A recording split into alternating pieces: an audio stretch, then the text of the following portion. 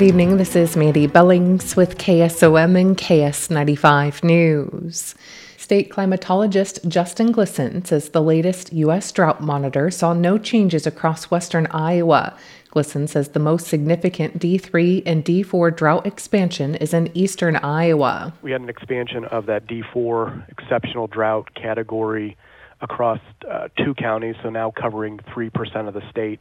And then an expansion of D3 from that southeastern island of D3 up through southeastern Iowa to connect with that larger D3 swath that we have in eastern and northeastern Iowa.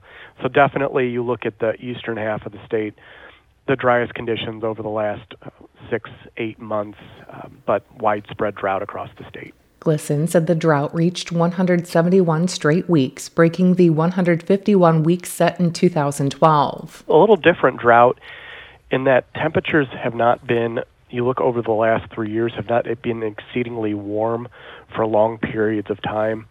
And coupled with timely rainfalls, it hasn't been as an impactful of a drought, definitely still impactful, but not as impactful as droughts that we saw in 2012, 1988, and then those longer-term droughts that we saw in 1950s. September was drier than average across the state with average rainfall of 2 inches, 1.4 inches below average. Temperatures were 4 degrees above average across the state. Iowa has the 7th best cost of living in the U.S. That's according to the Missouri Economic Research and Information Center, also known as MERIC. They evaluated the state by looking at the cost of housing, groceries, utilities, and other expenses. Mississippi is the cheapest state to live in. The most expensive state is Hawaii. GOP Republican presidential candidate and former U.S. Vice President Mike Pence will stop at the Atlantic versus Perry football game tonight.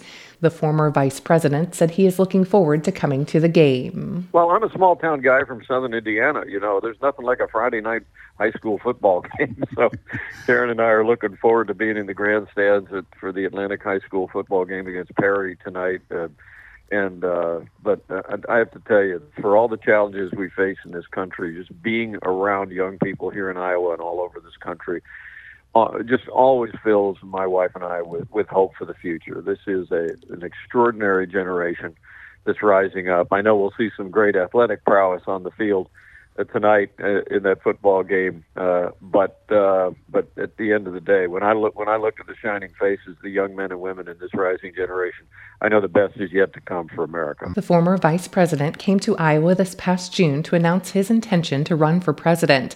He says at that time, for Iowans, it was about securing the border and the economy. We've passed through the worst inflation in 40 years in the last 2.5 years. So the mortgage rates are at a 22-year high.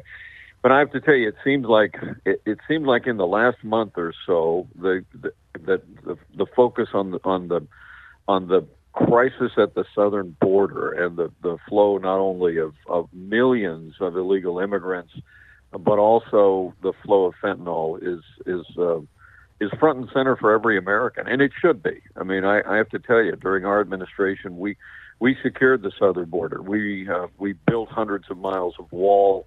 I negotiated the Remain in Mexico agreement with the Mexican government that required people to wait outside the country, reduced illegal immigration and asylum abuse by 90%.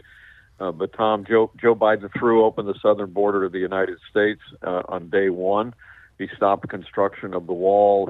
He dismantled all the policies that we had that were working, and that crisis is impacting every community in Iowa, every community in this country. It's remarkable to me that in the last 24 hours, the Biden administration is now signaling having shut down construction of the wall. Now they're going to start to build a small portion of the wall, 26 miles. It seems to me even the Biden administration, even liberal Democrat governors around the country are waking up to the fact that a nation without borders is not a nation. Mike Pence and his wife Karen traveled through southwest Iowa today. He will take part in a town hall meeting in Montgomery County tomorrow. Iowa Department of Natural Resources says most of the state will enter peak fall color season soon. Most of northern Iowa will see peak fall colors through the second week of October. Most of west central, and east central Iowa can expect to see peak fall colors from the first through the third week of October. Colors will be most vibrant in southern Iowa during the 2nd through 4th weeks in October. And this month, Cass Health will host 2 sessions of their Healthy You Lunch and Learn series. On October 19th, dermatology nurse practitioner Lacent will present on skin cancer, and on October 26th, Dr. Matt Warish will present on orthopedic surgery.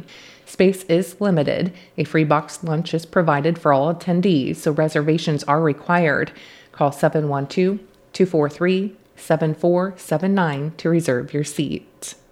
More news online at westerniowatoday.com. I'm Mandy Billings with KSOM and KS95 News.